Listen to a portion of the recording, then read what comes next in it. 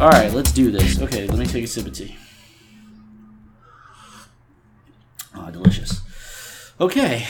Hello, world. Welcome back to the Flores and Friends podcast. Today is a very special day for the show. First being that I am joined by a guest in studio, my apartment, today.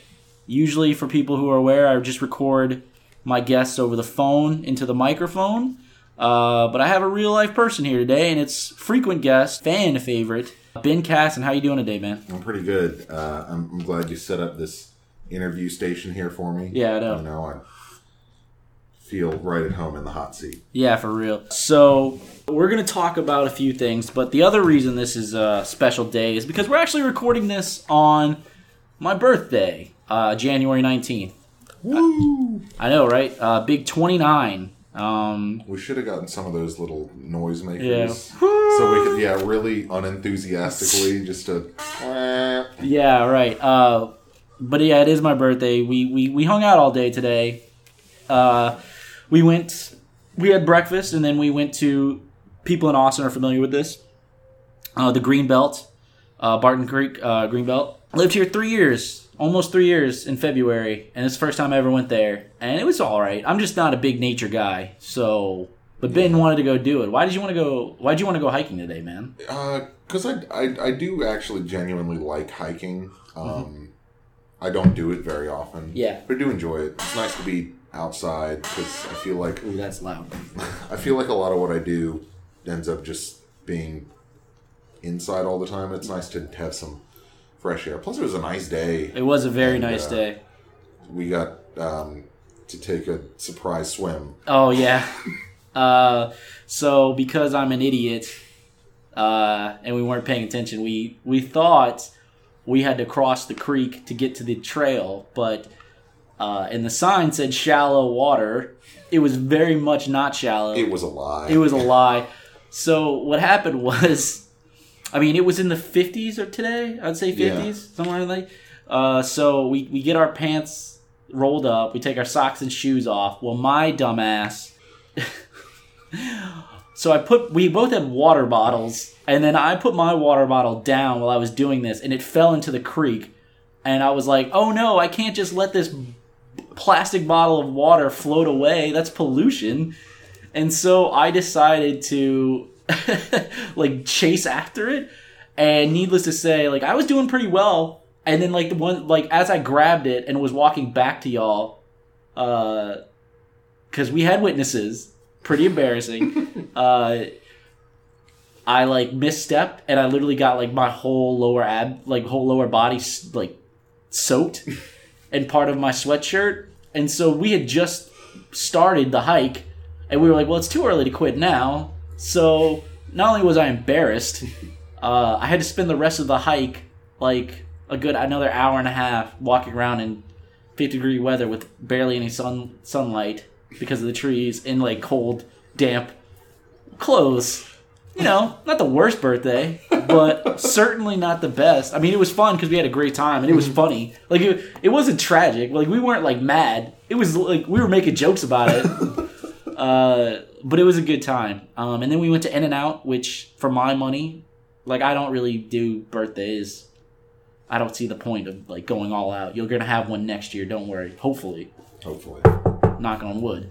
But so I do like to go eat somewhere nice or something I enjoy on my birthday. So we went to In-N-Out, and for my money, I know I live in Texas and I'm surrounded by Texans, but I just want to say this for the record: In-N-Out is so much better than Whataburger.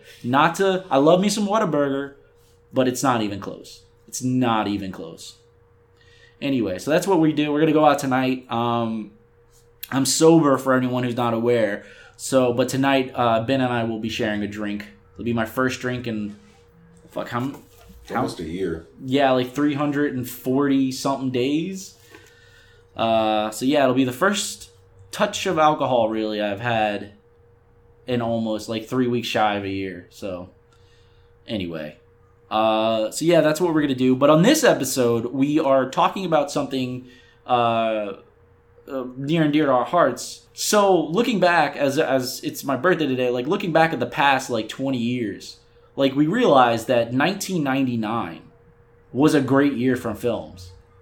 And so what we're going to talk about today is we're going to go through some of these films that are turning 20, if they haven't turned 20 already, but that will be turning 20 years old this year. And, I mean, this was formative years for us. I was 9, you were 8. Yeah. And, like, I think we weren't, I mean, obviously we were teenagers, but we were becoming aware of, like, adult mainstream entertainment. You know what I'm saying? Like that. So there were a lot of, like, we pulled the list of 100.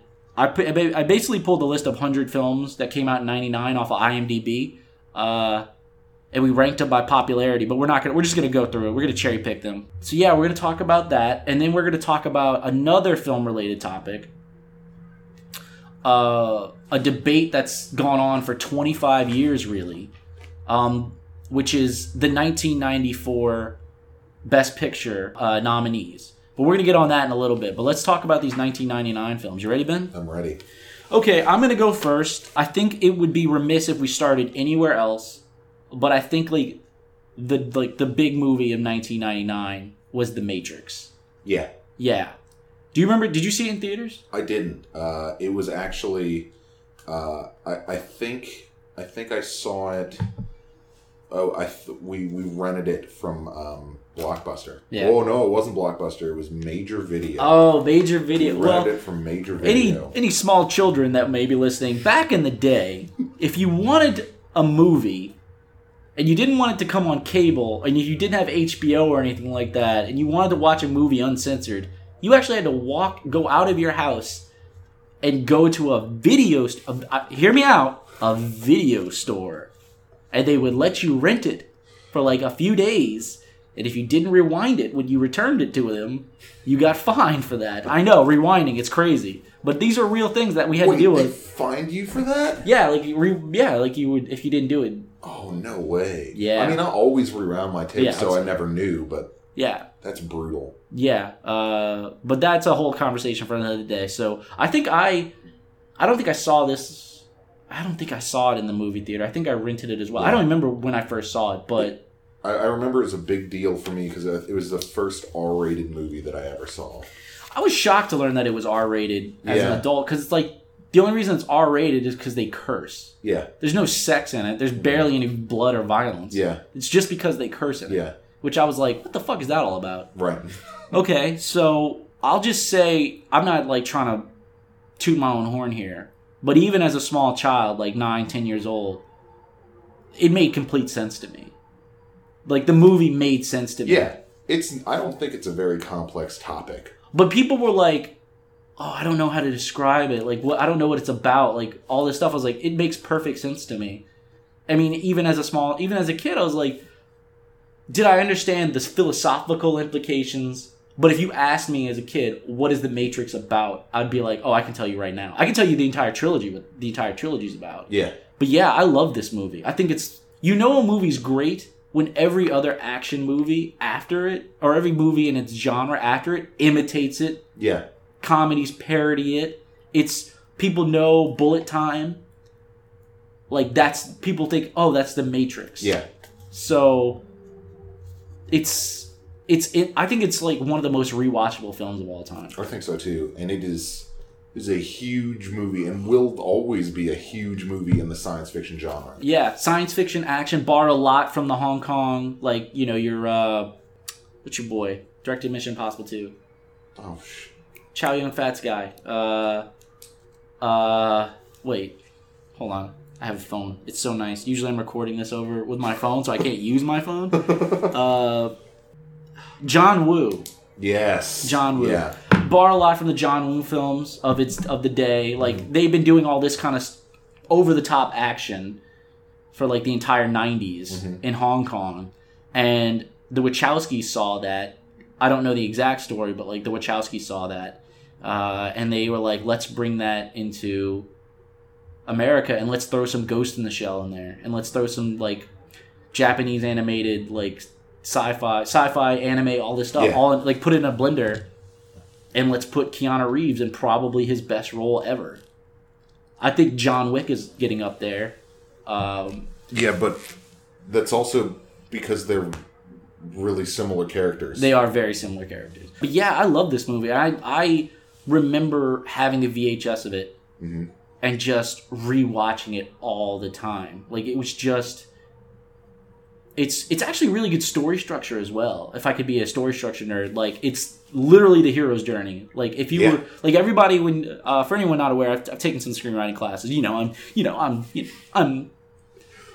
I know my shit. But usually when they talk about the hero's journey, the structure of that, they usually, with Joseph Campbell and all that stuff, they usually go to Luke Skywalker and Star Wars. But I think The Matrix is another great example of like, plot point by plot point by plot point, like, just everything fits. Yeah. And it has everything.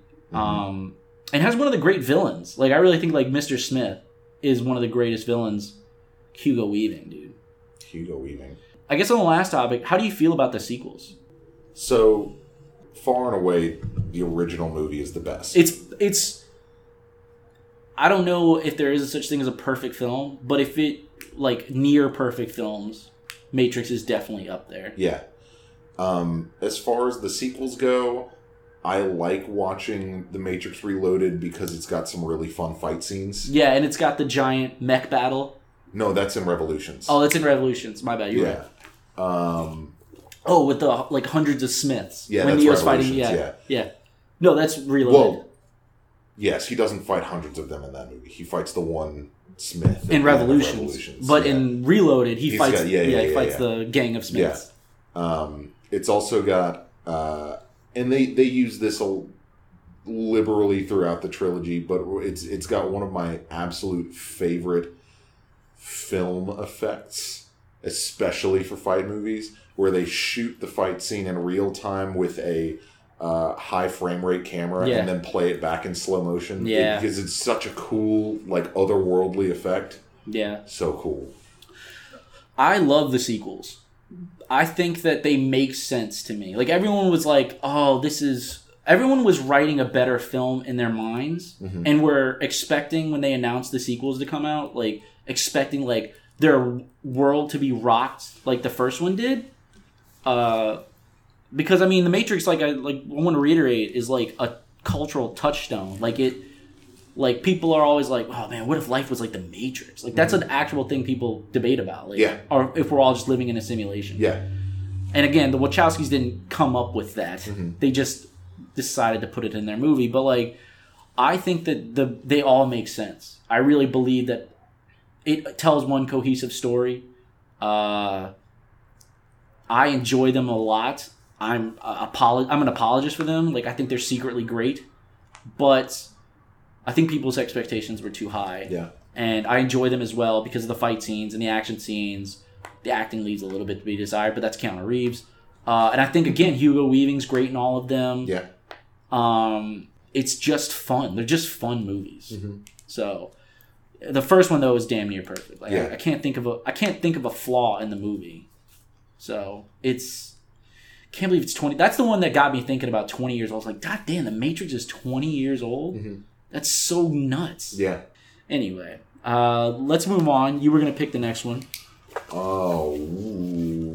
Let's see. So we talked about that.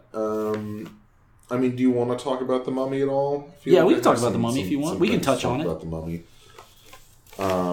It's always weird to me to think about Brendan Fraser as an action star.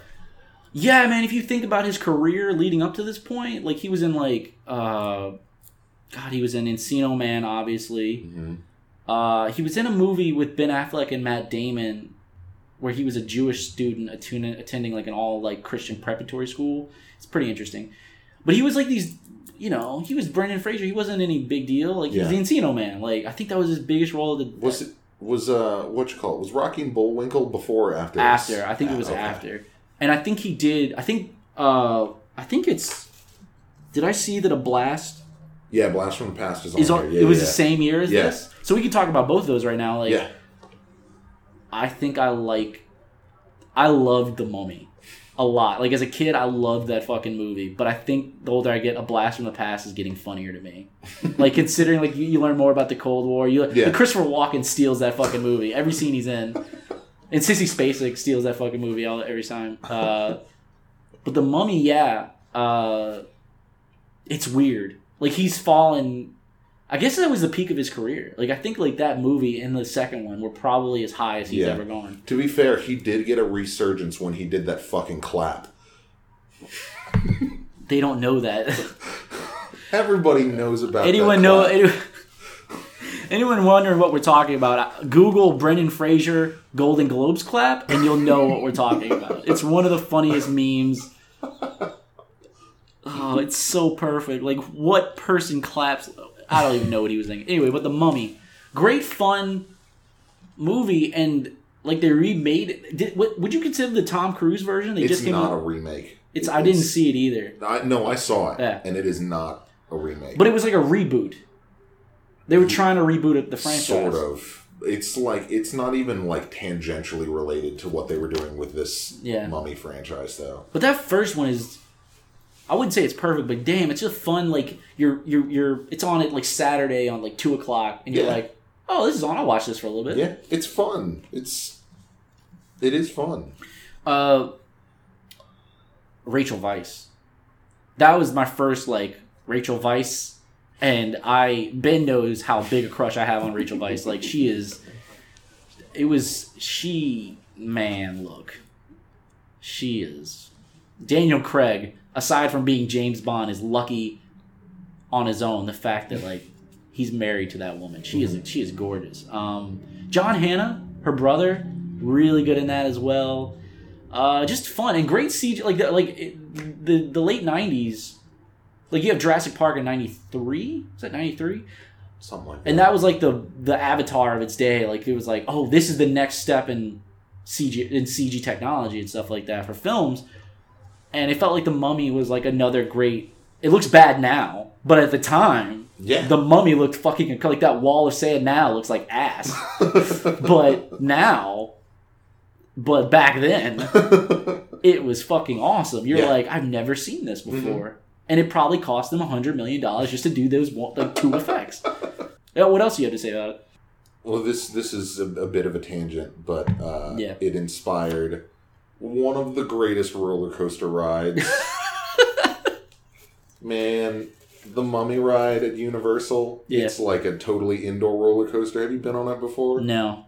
It's so much fun. Yeah. It's like, it's a little like, kitschy and campy and stuff. Yeah. But like you go into this room, you take the roller coaster into this room, and then they talk about this curse or whatever, and there's like fireballs everywhere. It's just a fun roller coaster ride. That sounds like a fun roller coaster ride.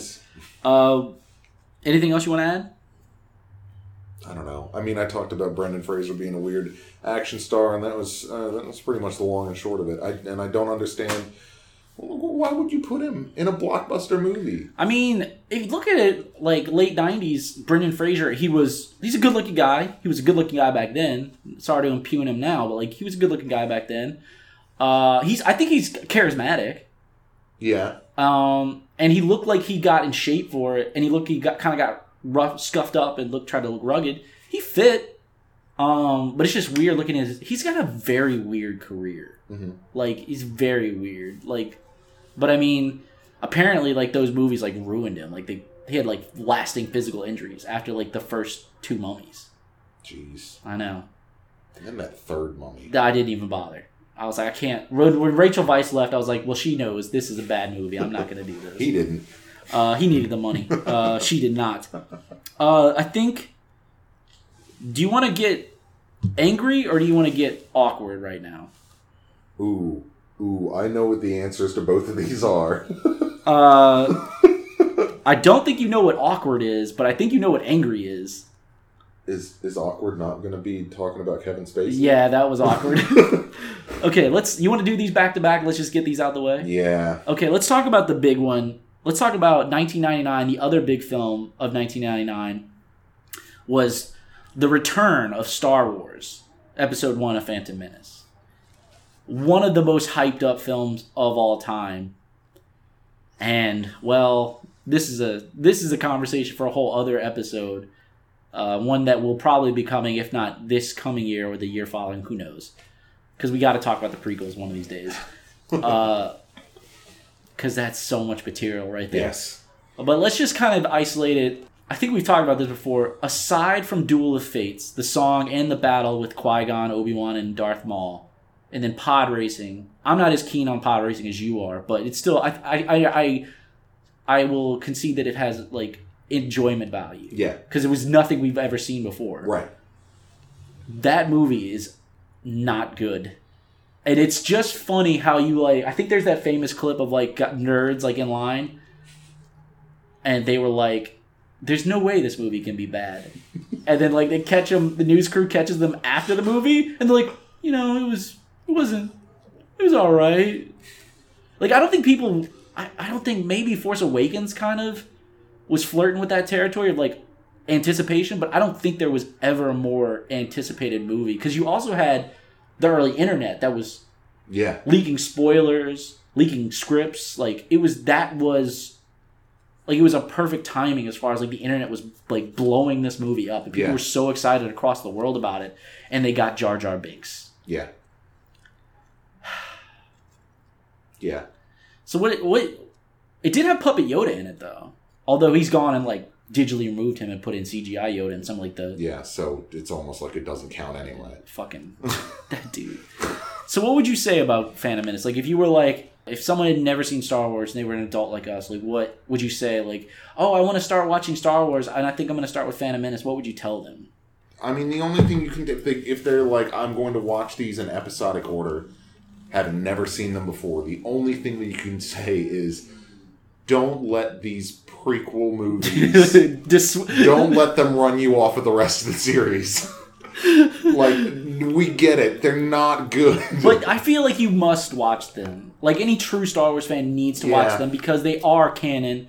They are written and directed, each one, by George Lucas. They are part of... They're part of the baggage. Like, they're baggage. Yeah. They're part of the deal. Not the best part, but they are... Yes, you have to watch them. But, I mean... From what little we got out of it that was actually good, there's some pretty good shit in there. Like, Darth Maul, I remember the first trailer. Like, this was before the internet where you could watch trailers on YouTube. And I remember people, Fox attached the trailer to, like, some pissant movie, like, no one was going to see. So the news broke that, like, the trailer was going to be with this film. And people literally bought tickets to that movie just to see the trailer. And then they left right after. Seriously, that's a real thing that used to happen. I would tell him, George Lucas, you have to understand something about George Lucas, that he is a great visionary, and I really believe that he is great at world building, and, you know, the overall story about corruption and the machinations of politicians to get power like the Emperor does. Well, he's Senator Palpatine at the time, but then he becomes Chancellor Palpatine in this, but... I think that's actually very interesting, and that's like one of the underrated aspects of the prequel trilogy is like that, like how he gains the system and stuff like that. But I would say that he's a great visionary, he's a great world builder. He will give you something that you will never see before, but he also is a terrible director, and he cannot write realistic dialogue to save his life. But it's not unwatchable. It's not nearly as bad as Attack of the Clones for me. Yeah. I mean, there's so much in Attack of the Clones that you just have to skip it. It's so boring.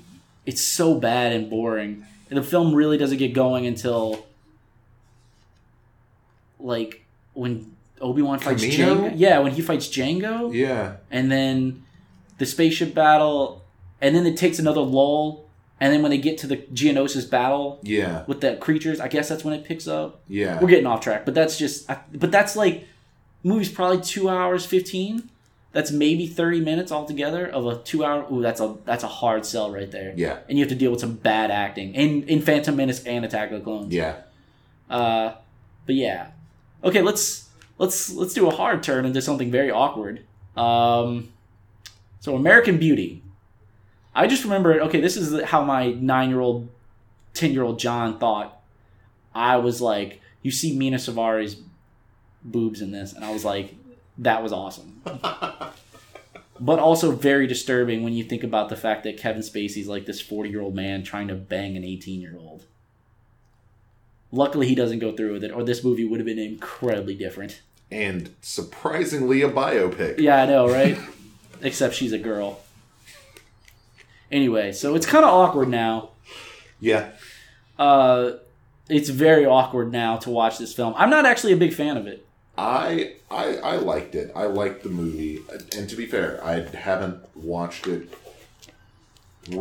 it since learning all of this stuff about Spacey. But I really enjoyed the film. And I know that it's like white privilege the movie. It's very pretentious as well. But it's very well acted. Chris Cooper and Annette Bening are very good in it. Yeah. Especially Chris Cooper.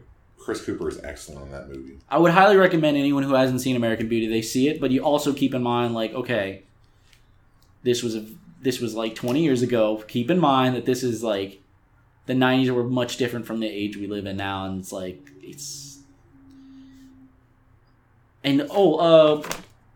Thora Birch, is that her name? Yeah, I think so. Did not know this. She was underage. She was under 18 in that movie. And she takes her top off, and she had to get her parents' permission, and they signed off on that. Which is like, excuse me? Like, wait, what?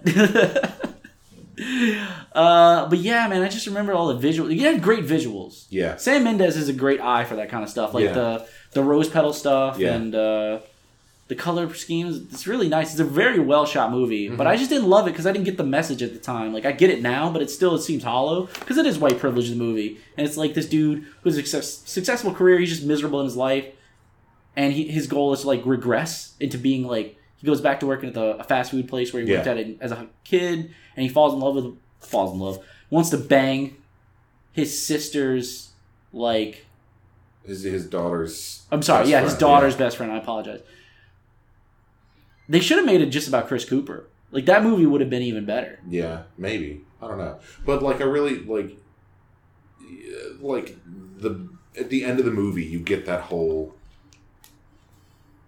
like, if it was just regression for him, that's one thing. But at the end of the movie, you kind of, like, spoiler alert, when he doesn't go through with everything at the end, and you're like, okay, he's not a complete fucking idiot. Yeah. Or he's not a complete scumbag. We went all this time. We didn't even mention the plastic bag. That fucking plastic bag. That was also parodied. So much beauty in the world. That plastic bag, dude. That was a punchline for like years after this movie. It won a lot of Oscars. I think that's when I saw it. After it won Oscars, that's when I watched it. And I was like, again, my main takeaway as a 10-year-old child was like, that Mina Savari is very, very pretty. And I really like the fact that she gets topless in this. But it's not aging well. Yeah. Every one of his films are not aging well, which is a shame because he's been in a lot of great films. And he is, I mean, you talk about his personal character as much as you want, but you can't deny that the man is a great actor. He's a great actor. But dude's he's either a sociopath or he's got demons or both, and it's... do you want to pick one? Let's go with one of your picks. Okay. So I don't know if you want to talk about this now, because it's related to one of the Oscar winners or Oscar noms. Okay, yeah. But The Green Mile. Oh, okay, yeah. Green Mile. Based on a Stephen King book. Yeah. Even though you didn't think that's it's got supernatural elements, but I always thought it was going to be like just a straight like people person drama without any supernatural elements. But I like it. But I mean, that's the funny thing is Shawshank is also Stephen King. Yeah, I know. And also weird, both about prisons, both the same director. Yeah, Frank Darabont. Yeah. Apparently, Frank Darabont is like he directed The Mist, which was also a Stephen King. Weird. He has a thing. He has a really big thing about like being very closely collaborating with Stephen King. I don't know what's going on there, but I'm not mad at it because it's got some good films out of it. Yeah. So, what do you think about The Green Mile? It was good. It's a good movie. Oh, R.I.P. Michael Clark Duncan. Yeah. You are forever missed. You were a very talented actor. Yeah. But it's a shame that you had heart problems. Anyway, He's a big dude. He's a big dude. Big dude problems. Got big dude problems. But yeah, great. Tom Hanks, great in that movie too. Yeah. Man. Fucking sad, dude. Yeah, very. We've already said spoiler alert for some of these movies, but just a heads up, if you've made it this far, we're gonna be spoiling all these movies. So this is your general warning right now if you're listening. Yeah, so just wait until we get to The Sixth Sense. Yeah, I know, right? I actually have a story about that one. So old boy dies at the end. Mm-hmm. Michael Clark Duncan's death in that movie. John Coffey, like when everybody's crying, guts me. I can't. It's so sad. Like everybody's David Morse, Barry Pepper, like all these. It's just so fucking sad. Like I'm like I can't watch this movie like on the random because it's like I could watch like most of it, but once we get to his death, I'm just like I can't. When he's just like, there's just so much evil in the world, I just want to be done with it. And I was like, fuck this movie, dude.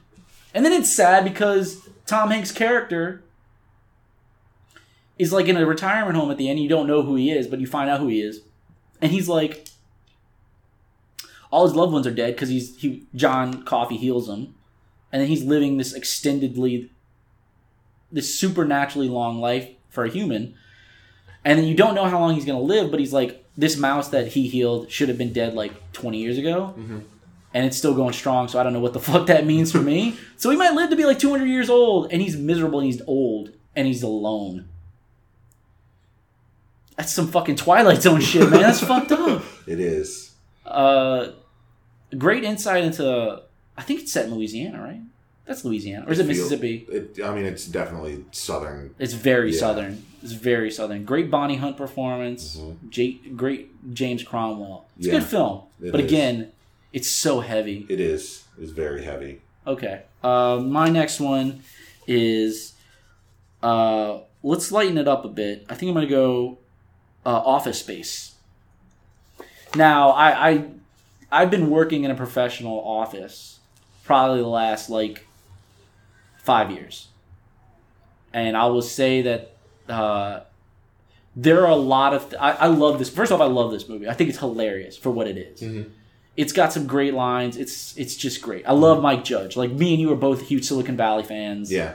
I like King of the Hill. It's not my favorite show, but every time I watch, I would laugh. Yeah. So, but I have a huge problem with this film.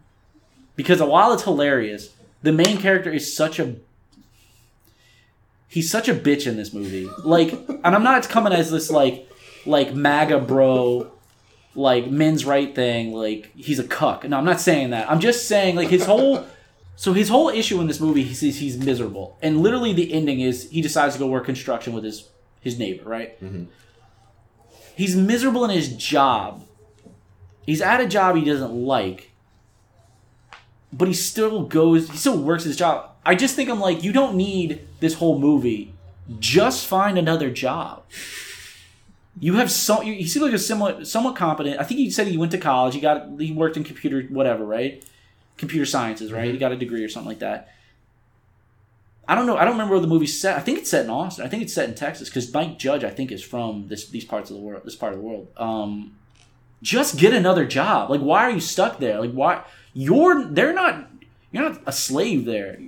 You're not forced to work there. You could find another job. You just don't want to. Mm-hmm. He's just lazy and he's a bitch. He's whining about it. But if I take the premise for what it is, I think it's fucking hilarious. Yeah. And a good young Jennifer, pre-Friends. Or was she filming Friends at the time? Friends came out in 94, which seems way earlier than I ever thought. But yeah, it was 94 and this came out in 99. So she'd been on Friends for like 5 years. Yeah. And she eventually became one of the biggest stars in the world, and this is one of her like low-key films. And it's like, it's weird, and it gave us the great Gary Cole, Nunberg, or I can't remember. He gave us the meme of that would be great, thanks. And as a guy, like I said, I work in an office. I don't deal with it as much as the shit that the movie's about now, but there was a time where I was like, this movie, I get why it was so popular, because like a bunch of people were in that same situation, that same environment, and this basically like lampooned it and endeared it to so many people. So working in an office, do you ever have the urge to take a baseball bat to one of your printers? No. Great soundtrack by the Ghetto Boys. Mm-hmm. Like, Die Motherfucker Die. Like, And then really feels good to be a gangster. It's like, or damn, it feels good to be a gangster. I'm sorry. That's my white boyness coming out. I misremember rap songs. Damn, it feels good to be great songs. No, but I get it. Like when I have one of our big expensive printers, like there are moments where it fucks up, and I'm like, I feel like having an Office Space moment right now. And it's so funny because it's got a great cast of characters and great it just nails it. It just nails that culture so well. Uh-huh. Like how they have layoffs and they're like trying to downsize. Mm-hmm. Anyway, all right, next pick for you, man. Well, why don't we keep it light and talk about Austin Powers? Yes, I was hoping you'd go here. This was, if I may start off, I saw this in a movie theater. My mother allowed me and my brother to go see this movie by ourselves. And that looks like a giant one-eyed monster. I was 9, how old I was? 9 years old probably. On the ground in the movie theater laughing so hard. That is like the hardest a film had ever made me laugh up until that point. I take that back. Young Frankenstein. I had seen Young Frankenstein before this, so that was probably the hardest. But this was like, it's such a stupid joke that just keeps going, and it's so fucking funny. And it's like, that's a huge shaft complete with 2 balls. And that movie is just great. It's another great sequel. That is the sequel. Yeah. Oh, shit. The first one came out in 97, didn't it? Yeah, it did. Ooh. Did you think that this was the first one? Yes, No. and then I remembered. This is with International Man of Mystery. That was the first one. Yeah, this was Heather Graham. Yeah. Mini-Me. Yeah. The other great thing about this was Rob Lowe. The other great, I think I showed you this clip when Will Ferrell shows up in the movie, and he falls off the cliff, and it's a sound effect that gets me. I still don't know how they did this sound effect, but it sounds like such real broken bone. Where he's like the crunch. Yeah, the crunch of his legs. He's like, I believe I've broken my leg. It's beginning to smell like almonds, which is not good. I'll try to stand up on it. And he's like, ah! And he's like, let me try the other one. Ah! Dog. Still to this day fucking gets me every goddamn time. But it's a great sequel. And it is. I really love the Elvis Costello, Burt Bacharach, I'll Never Fall in Love Again. Yeah. I didn't know who the fuck Burt Bacharach was before the first Austin Powers. And apparently, he's a big fucking deal. Yeah. Fucking soundtrack to Butch Cassidy and the Sundance Kid. I didn't know. I didn't see Butch and Sundance until you gave it to me later on in life. That's true. This is true. Anything else you want to say about Austin Powers? It's just so... Bad Bastard was in this. Bad Bastard. It's just so quotable. Yeah. So quotable. Get in my belly. Oh, this coffee tastes like shit. That's because it is shit, Austin. It's not just me then. It's a bit nutty. And he's like, I wanna hump a lot. So many great... Prepare to die, Powers! It's like, why won't you die? Oh, man. Dog, it's Spits or Swallows. Spits or Swallows. Yeah, and, what was that part? When Mini-Me and Dr. Evil sing just the two of us? Me and my brother could do that whole thing at the time. From the moment I heard Frau say I had a clone, I knew that I'd be safe because I'd never be alone. Just the two of... Or, when he... last bit, where he goes, what if God was what... And Rob Lowe's like, Dr. Evil, that's a beautiful song. He's like, I know, I wrote it. Oh, man. Or, the Alan Parsons Project. It's like... a laser. Anyway, let's move on. I think it's my pick. Let me scratch off Austin Powers. Let's talk about another great sequel, Toy Story 2.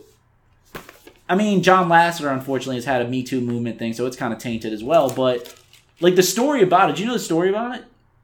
So, Toy Story 2, the production, I always found this fascinating. So, Toy Story 2, obviously Toy Story 1, huge fucking success. I think in 94, 95, somewhere around there. They started, Disney was going to make a sequel without Pixar.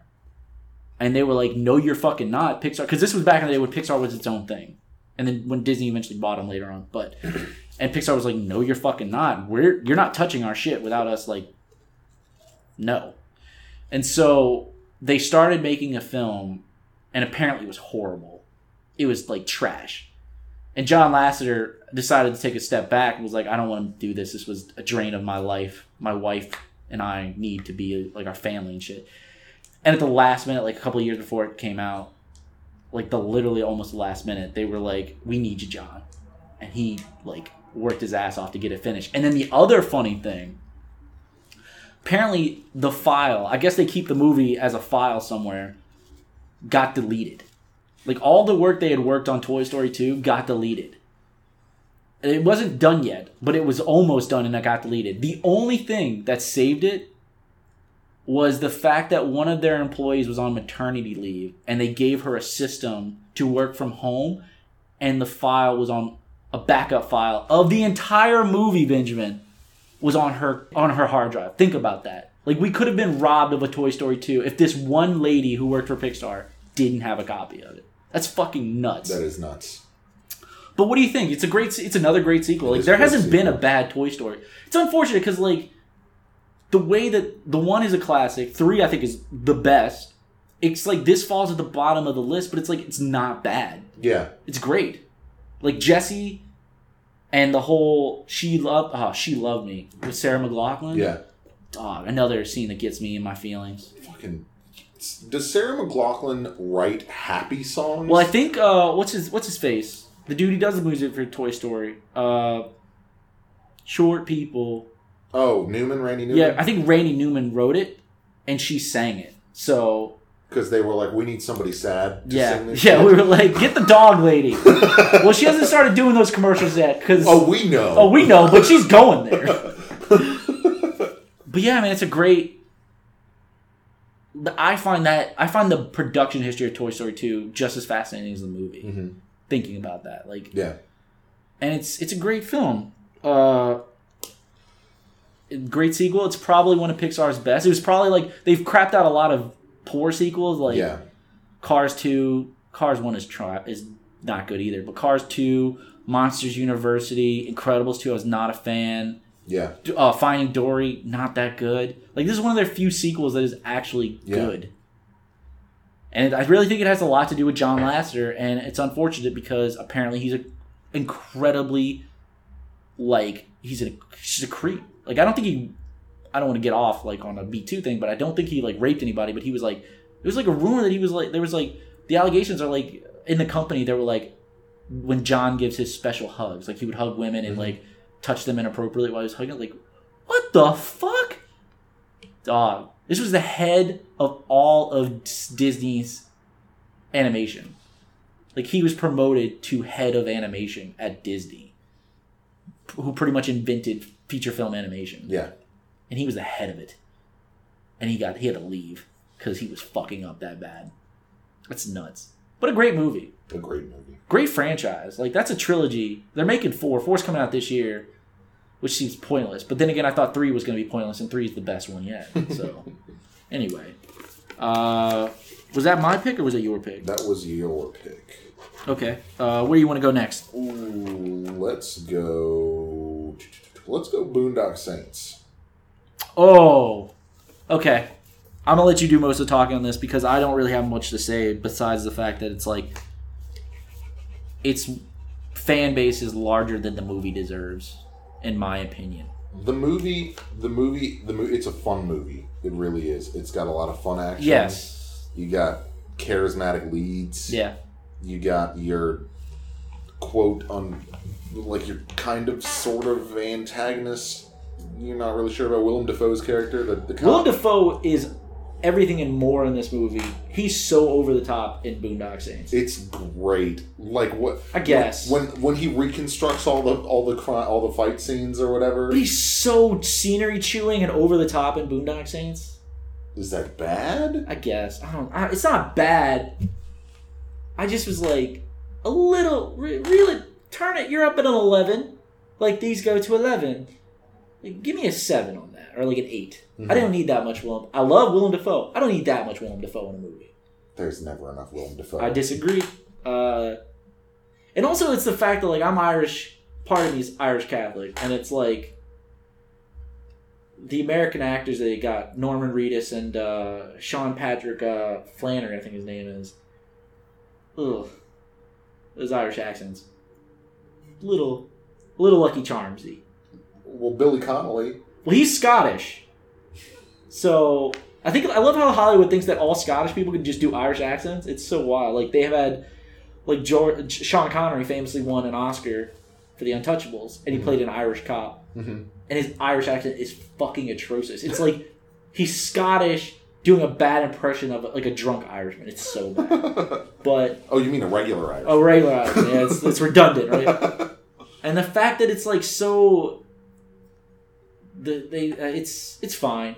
Did you ever see the sequel? I did. It was... Not that good. No. It was not that good. But the first one, I mean, like, there's...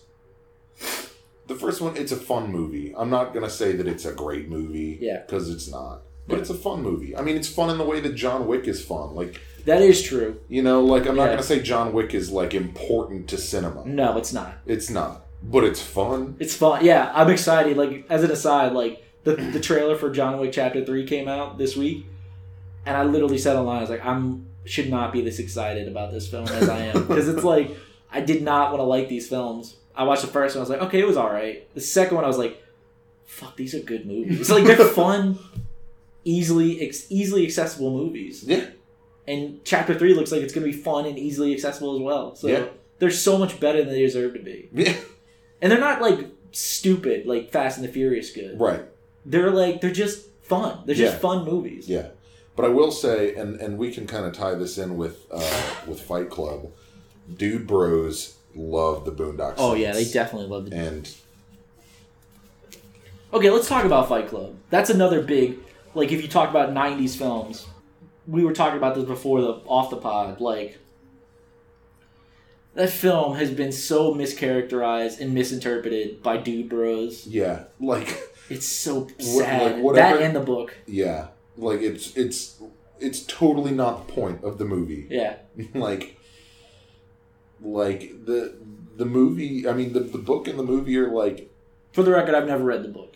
I haven't either, but I'm familiar enough with the source material. Yeah. Like, they're about, like, anti-fascism, right? Like, they're like, anti-capitalist, and it's... Like, if I remember correctly, the book was written by a gay guy. Yeah. Right, talking about his issues in the world. Yeah. And, like... And it's about this guy who's got split personalities and becomes a domestic terrorist. Yeah. And Dude Bros are like... Yeah! Did I tell you my brother saw this? And he did not know the twist ending at the end? And I didn't tell him? And he goes, oh, they're the same guy? I was like, yeah, you didn't know that? He goes, no. I was like, oh, by the way, Luke, you know, Darth Vader's his father, too, while we're at it. I'm like, he's like, shut up. But I was like, yeah, dude, I thought that was like, it's like Sixth Sense, which we'll get to later, like one of the most famous twist endings. Yeah. Because I knew it going in, because I avoided it, because it looked like, I was like, that's not my type of movie. But I do like it. It's David Fincher and Brad Pitt. Yeah. And I love me some David Fincher. And Edward Norton's good in it. Jared Leto's good in it. Brad's really good in it. Helena Bonham Carter's really good in it. And Meatloaf, who's great.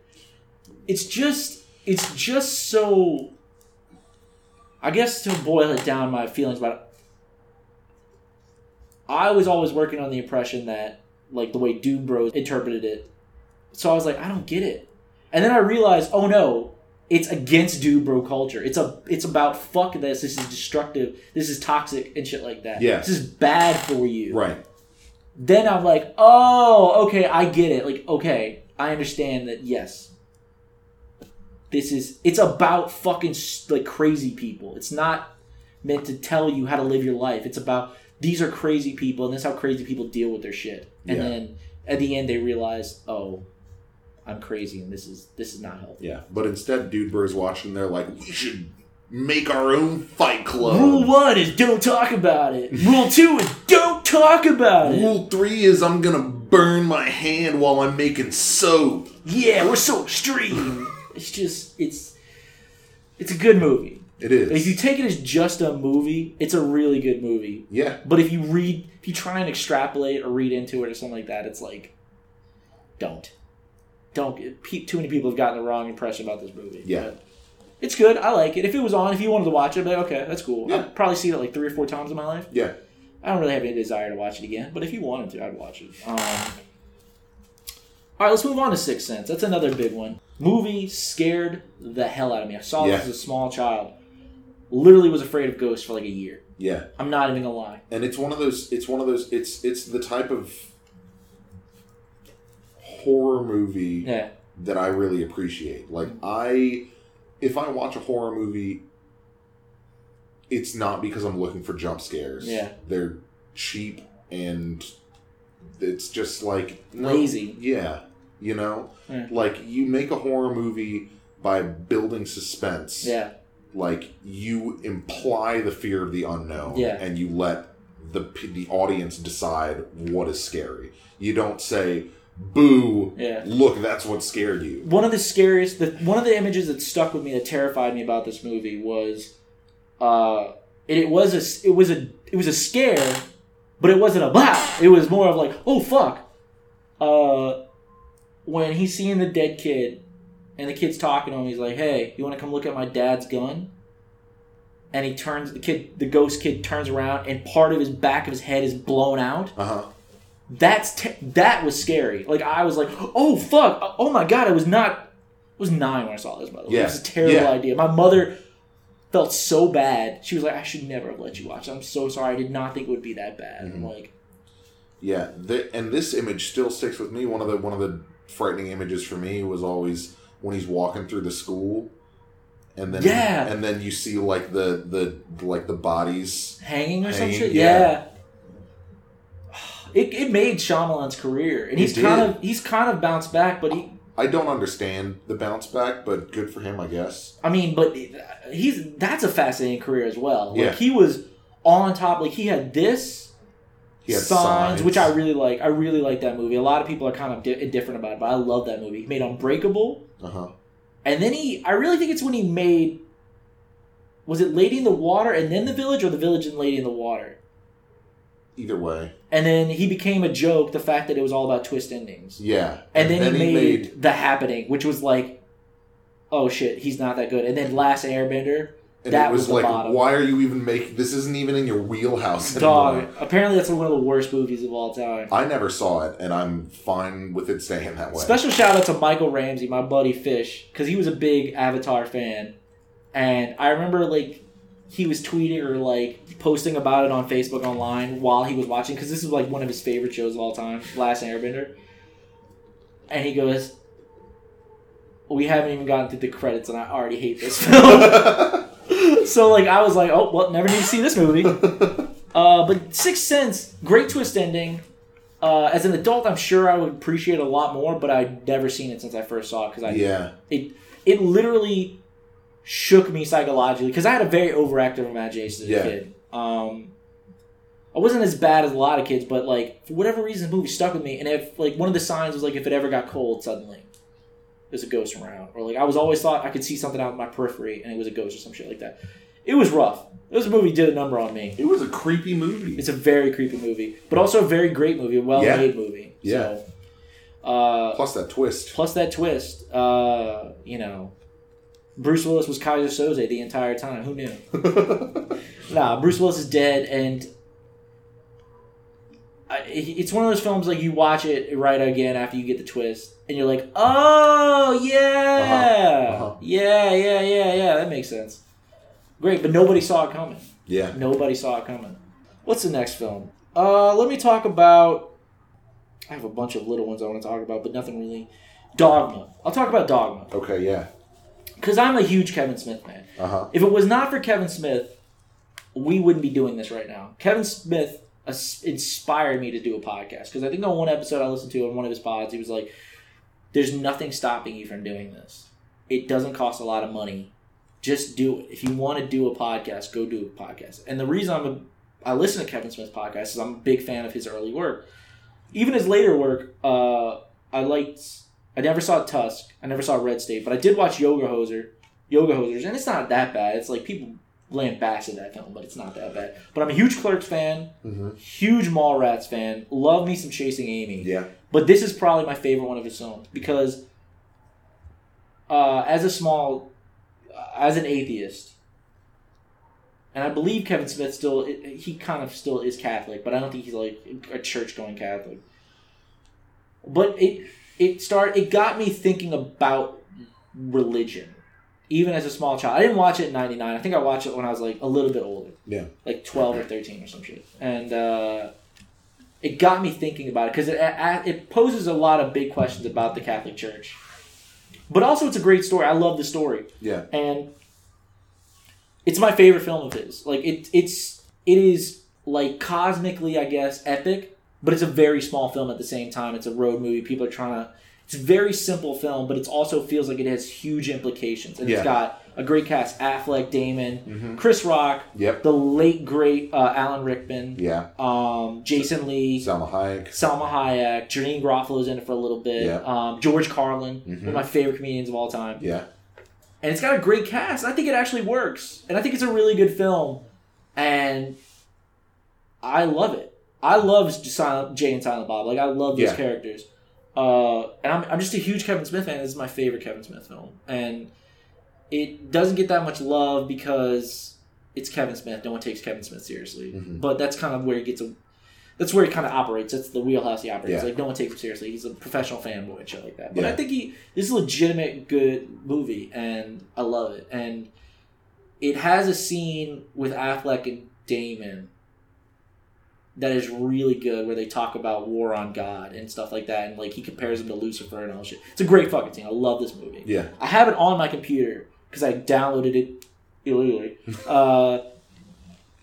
I just have it because every now and then I want to watch it. It's a great. I love this movie. Like, I'll go back to Dogma over Mallrats, Clerks, Chasing Amy, any of those films. And I also love Jay and Silent Bob Strike Back. I love that film. Such a good movie.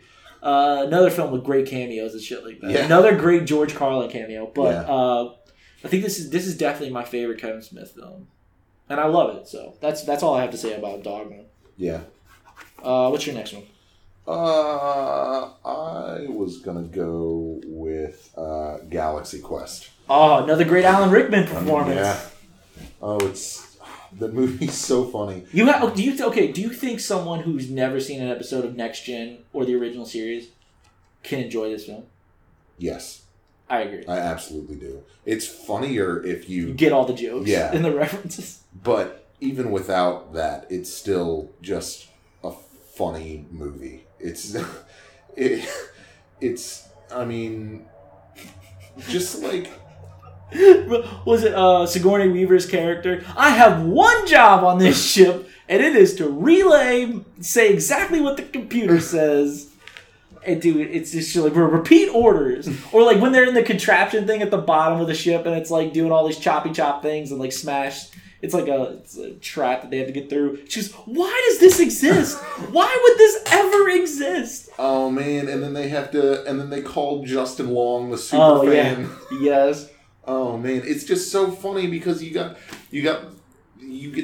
just make fun of so much stuff in that movie. They make fun of Star Trek as a whole. Yeah. They make fun of the sci-fi in general. Yeah, the cons.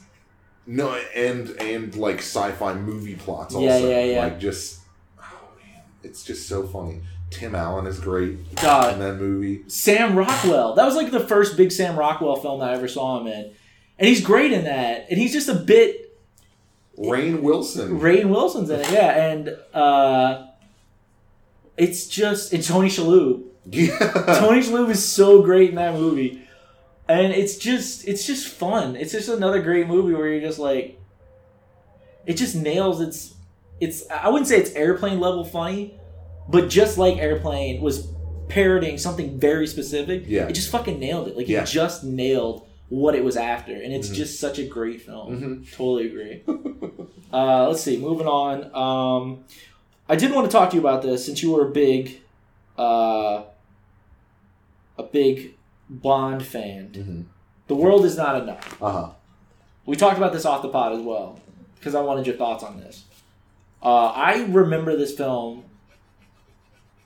First off, great. I'm a big fan of the theme song by Garbage. Yeah. It's one of the few Bond songs I have on my iPod. I really enjoy this film because I think it has a great opening with the boat chase. Yeah. And then it's Denise Richards is probably the only bad thing about this film. Christmas Jones, like she's a nuclear physicist. Like, what is the? It's like the last line of the movie when he's like boning her or whatever. They're in Istanbul, and she's like, "I always wanted to have Christmas in Turkey." It's like, oh, bro. No, but then he's got something about Christmas coming twice or some shit like that. Yeah, and then at the end, like he's like they detect where Bond is, and it's a heat signature, and then M's like, "Oh, he must be in bed," and then she sees like another pair of legs underneath him, and she goes, 007! And it's just like... But I like it, because you have Robert Carlyle as a good villain. I think he's a good villain. It's got a great submarine scene at the end. Like, I can't imagine how hard that was to film in 1999.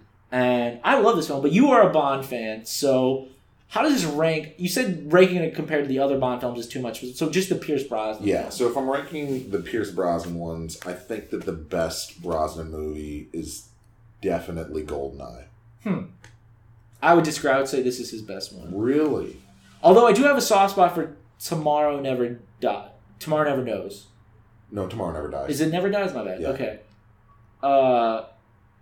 That one is good also. It just feels like it's just a standard, like if you plot by plot Bond film, I was like, it's just a Bond film. That's all you need to know. It's not trying to reinvent the wheel. It's just another Bond film. I think that's what I like about it. But I do love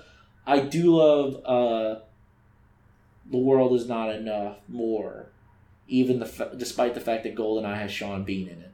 Sean Bean, who dies. And without GoldenEye, we wouldn't have one of the greatest video games of all time. Yeah, that's true. So you would say GoldenEye is better. I like GoldenEye better. And Die Another Day is definitely his worst. Yeah. Not that. Yeah. Not a hard choice there. But okay, what would you say? Could you compare it to? So what do you think is World Is Not Enough? Second or third? By the way, if anyone's wondering what that creaking sound is, it's my office. It's my like spinny chair. It needs to be oiled. I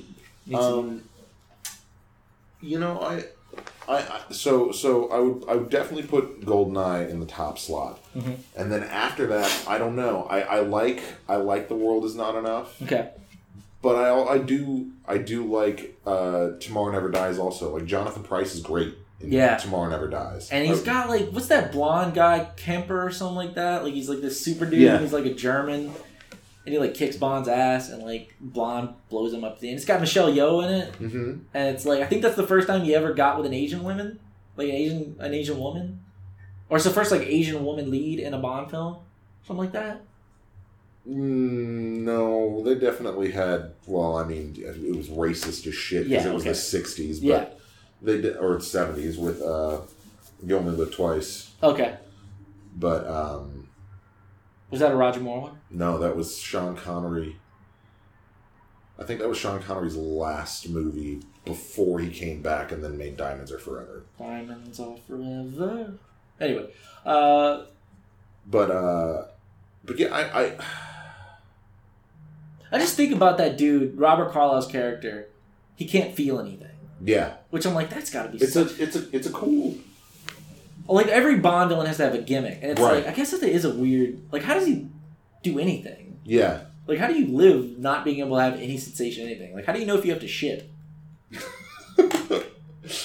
Or like, how do you know you're not literally pissing on your own leg?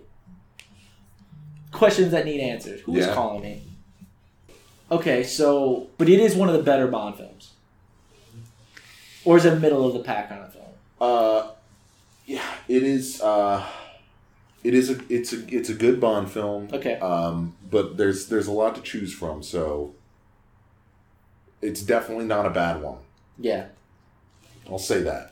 I'd watch it. It's one of those films that, you're like perusing, like it's on FX or like Spike or Paramount now. Spike's gone, but like you're just watching like TNT or something. Like, oh, World's Not Enough is on. I'll watch There's that. some really cool set pieces in that, like when they're traveling down the oil pipe to defuse the bomb. It's a cool set piece. And is that the one where they like go into the inflatable ball on the mountain, like they're getting chased by speeders? That movie had too much going on in it. Yeah. But also, I really enjoy it. So, and when he shoots old girl at the end, he's like, I never miss. It's like, Pierce Brosnan. Like, I love Daniel Craig, and I'll be very interested to see who takes over after him. I think it's going to be Richard Madden, but I hope it's Richard Madden. The king of the north. Yeah. Make Bond Scottish again. But I think Pierce Brosnan will always be my Bond, because he was my first Bond. Anyway. All right, what's your next one? What do I have on here? We're not gonna get to all of these. No, we're not. Well, let's do Sleepy Hollow. Oh, good. Yes, I do. That was on mine as well. Okay, let's talk about Ben's favorite director of all time, Tim Burton. Yeah. So, as people listening to this may or may not know, you have talked about this in the past. Hate Tim Burton. You don't hate the man; you just hate his style of directing. Yeah. You don't even know this dude. But if he acts like he directs, I hate him. My favorite thing, as an aside, about Tim Burton is because when he was married to Helen Bonham Carter, they literally owned houses next to each other. They were married, but owned houses next to each other, and apparently had a walkway in between the two, and they would live in separate houses. And I was like, that is a man. That is a couple that have it figured out. Like, that's how I want my relationships to be. Hence why I'm never in a relationship. But, like, I was like, that's brilliant right there. That's a fucking keeper But right you there. see, this is exactly what I'm talking about. That feels like the stupid bullshit quirk he would put in one of his movies. But instead of him, it would be Johnny Depp. Yes, exactly. She but would it still would be still be Helen Bonham Carter. Yeah. Anyway, I think my favorite joke is when they broke up. It's like in the divorce proceedings, who gets to keep Johnny Depp? Anyway, they split custody of Johnny Depp. But okay, so what do you have to say about Sleepy Hollow? I will say this is one of my least hated. One of my least hated of his movies. I think it's if you did this kind of movie now, like take an old story, public domain story, and then turn it into a feature film, people would roll their eyes. And I'm sure people were rolling their eyes back in '99 when it was coming out. But it's a good. I like to watch around Halloween. Oh yeah, it is definitely a Halloween movie. Although one thing I don't like about this is the fact that like Christina Ricci, who is like one of the most gorgeous brunettes of all time, goes like full like Dutch blonde. She looks horrible. She's horrible. It's like such a bad dye job. But it's got a great cast. It's got, besides Johnny Depp, it's got Michael Gambon's in it. Michael Gough, however he pronounces it, from the Batman films. He was Alfred. Ian McDiarmid from Star Wars. Christopher Walken. Uh-huh.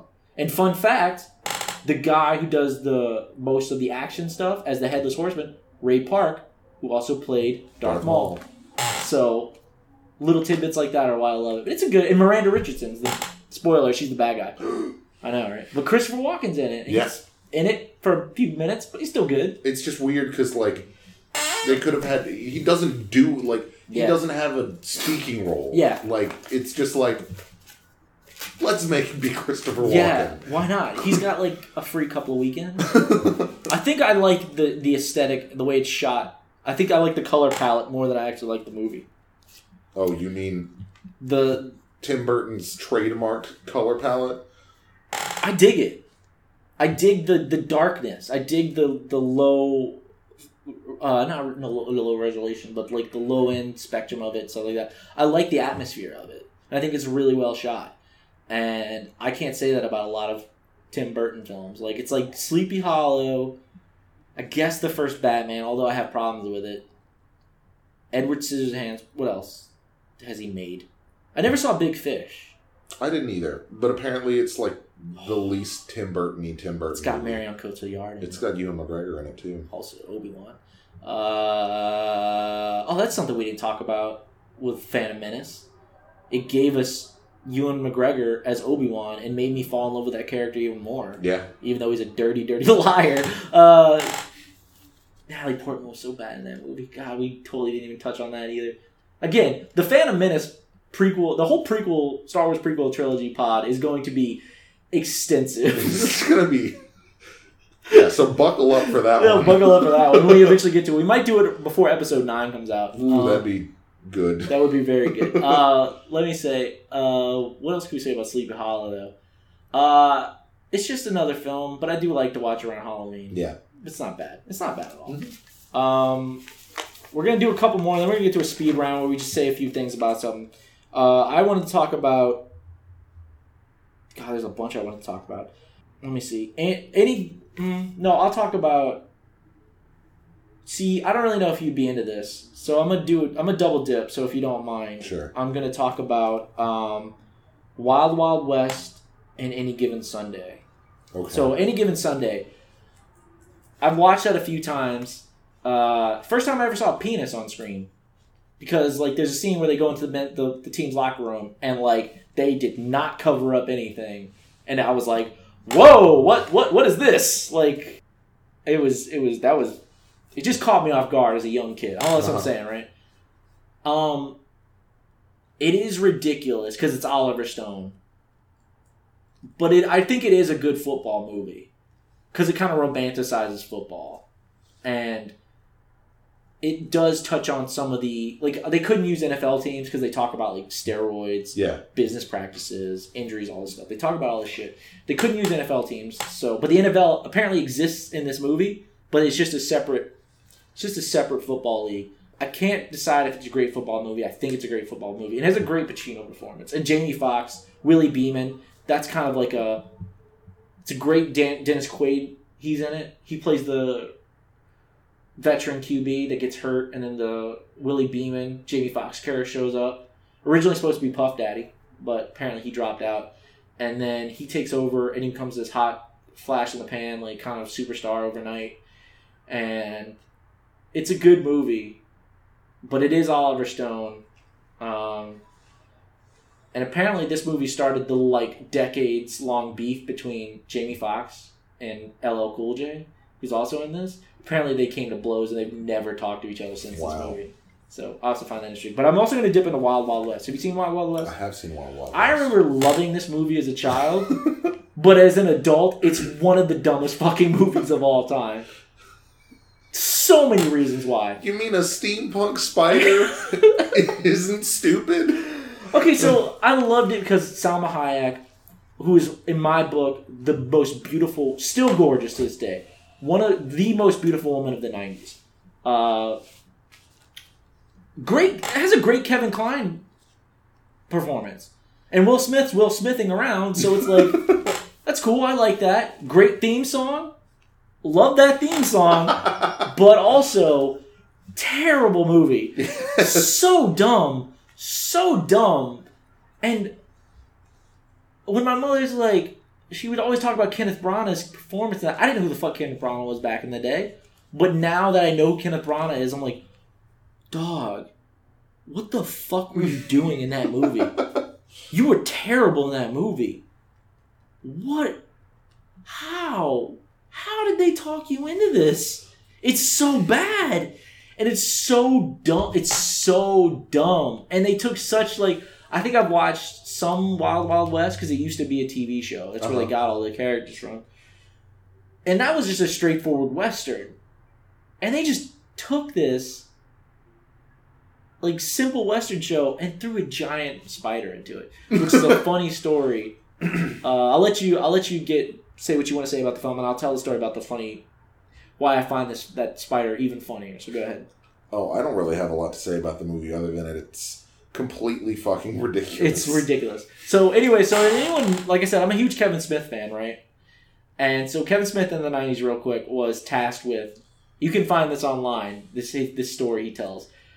So I just find it hilarious because when he was writing his version of Superman, when Warner Bros. Tasked him with that, the producer John Peters, who's a nut job, I think he also had a Me Too thing. John Peters wanted Kevin Smith to write in a giant spider in the third act. So he wouldn't do it, or he did it. He called it a Thanagarian snare beast, and then when Tim Burton was going to direct this version of Superman, they threw out Kevin Smith's script and went with their own new script with Nicolas Cage and all this shit. Anyway, so he tells the story that he was like, so the next movie I saw that was produced by John Peters was Wild Wild West. And in the third act, there's a giant fucking spider. So I always laugh at that. But that movie is so bad. It's so bad. And, yeah. Anyway, how about you do... I'll get my double dip in and then we can speed round. Yeah, we can speed round. All right. So I'm gonna talk about a couple of comedies. I'm gonna start with Mystery Men first. Oh, great. Somebody once told me the world was gonna roll me. I ain't the sharpest tool. It's another great ensemble cast movie. That is also a quietly great film. I really don't know why it doesn't get more praise, because it's legitimately hilarious. Yeah. And you got great performances from Hank Azaria, Ben Kinnear, Stiller, Greg Kinnear. He's really good in that. William H. Macy. Yeah. Jeffrey Rush. I love my favorite thing about... One of my favorite things about it is, Hank Azaria's character, I can't remember, the Blue Raja. He's like, why don't you throw knives? It's like, I have forks and spoons. That's all I throw. It's like, but you don't throw the deadliest thing. You don't throw a knife. Stupid shit like that. It's just so... And he's not even British. Oh, man, it's so funny. And there's... Oh, Jeffrey Rush, too. Yeah. You mentioned him. Yeah, and there's just so much... There's so many just stupid one-liners. Like Ben Stiller and his failed one-liners throughout that whole movie. They just kill me. It's a very 90s film, because it also has Kel. Yeah. From Keenan and Kel. Yeah, it's got Pee Wee Herman. Yeah, your boy. He's a Bean. The Bean. He's a flatulence guy. Janine Garoppolo. There's just so much funny stuff. You got all these random cameos in there, like Tom Waits, Dane Cook. CeeLo is in it. Yeah, and so is you know who else has a random cameo in that movie? Your boy Michael Bay. Weird. Oh, and fucking Eddie Izzard's in it too. It's just like, what is this? Like, what is this? So funny. And then the other comedy that I wanted to dip into was the South Park movie. That's a great one to go on, and then we could go to the speed round. You know, I'm going to be totally honest with you. The bigger, longer, and uncut subtitle. Yeah. I just realized very recently that was a dick joke. Oh, yeah, I guess it is. I never noticed that. Uh-huh. I always called it South Park BLU because it's just easy to shorten it like that. This was, until I saw Fiddler on the Roof as a teenager, this was my favorite musical. Because I knew all the words. I got in trouble once at school. I went to a Catholic school, and I was singing Uncle Fucker. I could sing that entire song right now if you wanted. Oh no, I believe it because I'm pretty sure I could too. Oh, and it's got What Would Brian Boitano Do? Yes. And Kyle's mom is a big fat bitch. Or Blame Canada. Yes. I remember it got so much controversy at the Oscars because Blame Canada was nominated for Best Song, and Robin Williams sang it. And there was a big controversy because in the line, I think he says F word, he said fuck or something like that in the song, and they were like, oh, what are they going to do? Are they going to bleep it out? What are they going to do? I remember there was controversy about that. But that is a great fucking movie. It is. And I love that movie. It was one of the first movies First off, I had to sneak to watch that movie because my mother banned us from watching South Park. And I went over to my Uncle John, who just tried to call me. I went over to his place, and they had it. And we watched it, and he asked, "Are y'all allowed to watch that?" And my brother and I literally lied to my uncle. I was like, "Oh, yeah."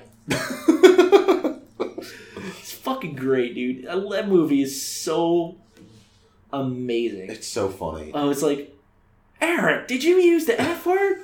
Jew? Oh, man. And, like, just as a general rule, Matt Stone and Trey Parker, they're just, like, speaking of the songs in particular, they're just great lyricists in general. Yeah, because they're theater nerds. Like, what people don't realize is, like, when they met, they were theater nerds. Yeah. They're filmmaking nerds and theater nerds. Yeah. And so, like, if you guys aren't familiar with the Book of Mormon, that is the musical that they wrote. Yeah. And it is also completely hilarious. It's... And Team America. Another great music. Jesus Christ.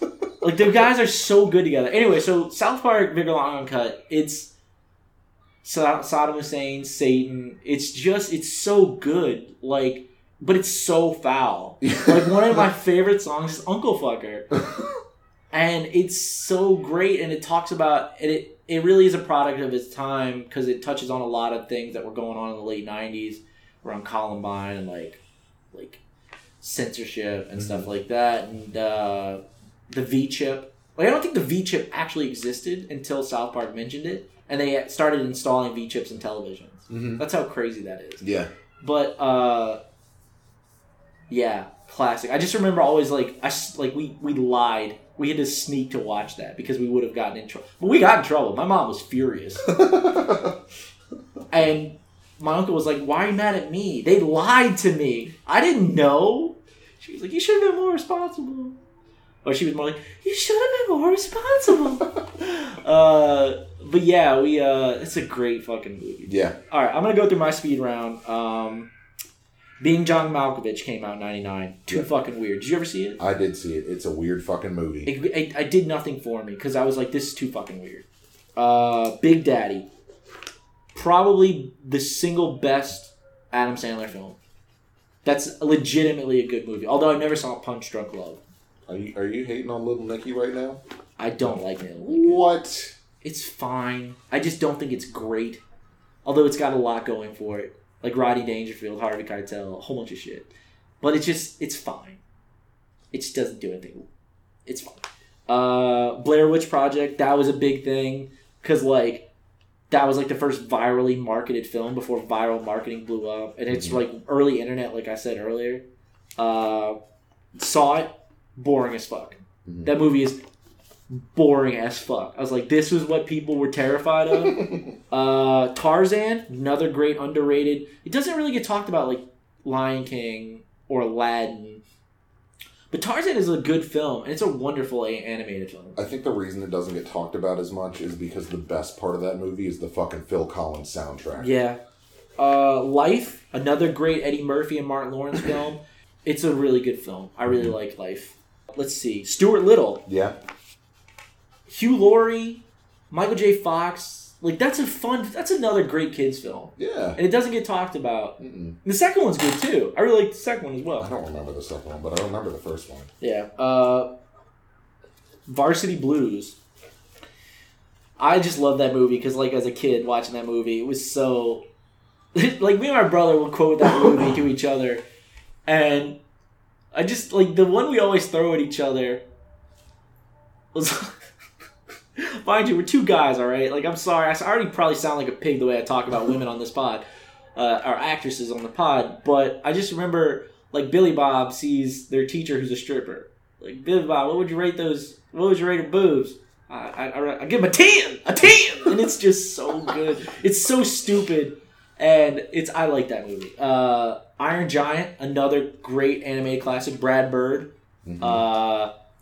Vin Diesel. Yeah. Before Vin Diesel was Vin Diesel. Yeah, but doing his Groot thing. I don't know. And it's a great film as well. And I think it's only getting more appreciated as time goes by. Mm-hmm. Deuce Bigalow, Male Gigolo. The only reason I mention this is because thanks to South Park, it gave us one of their funniest jokes. Rob Schneider is a stapler.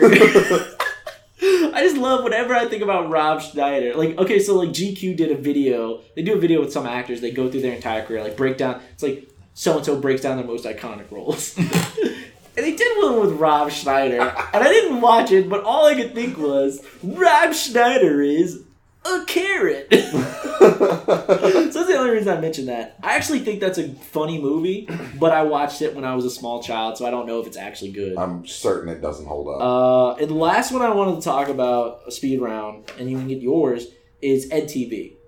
It's a Ron Howard film.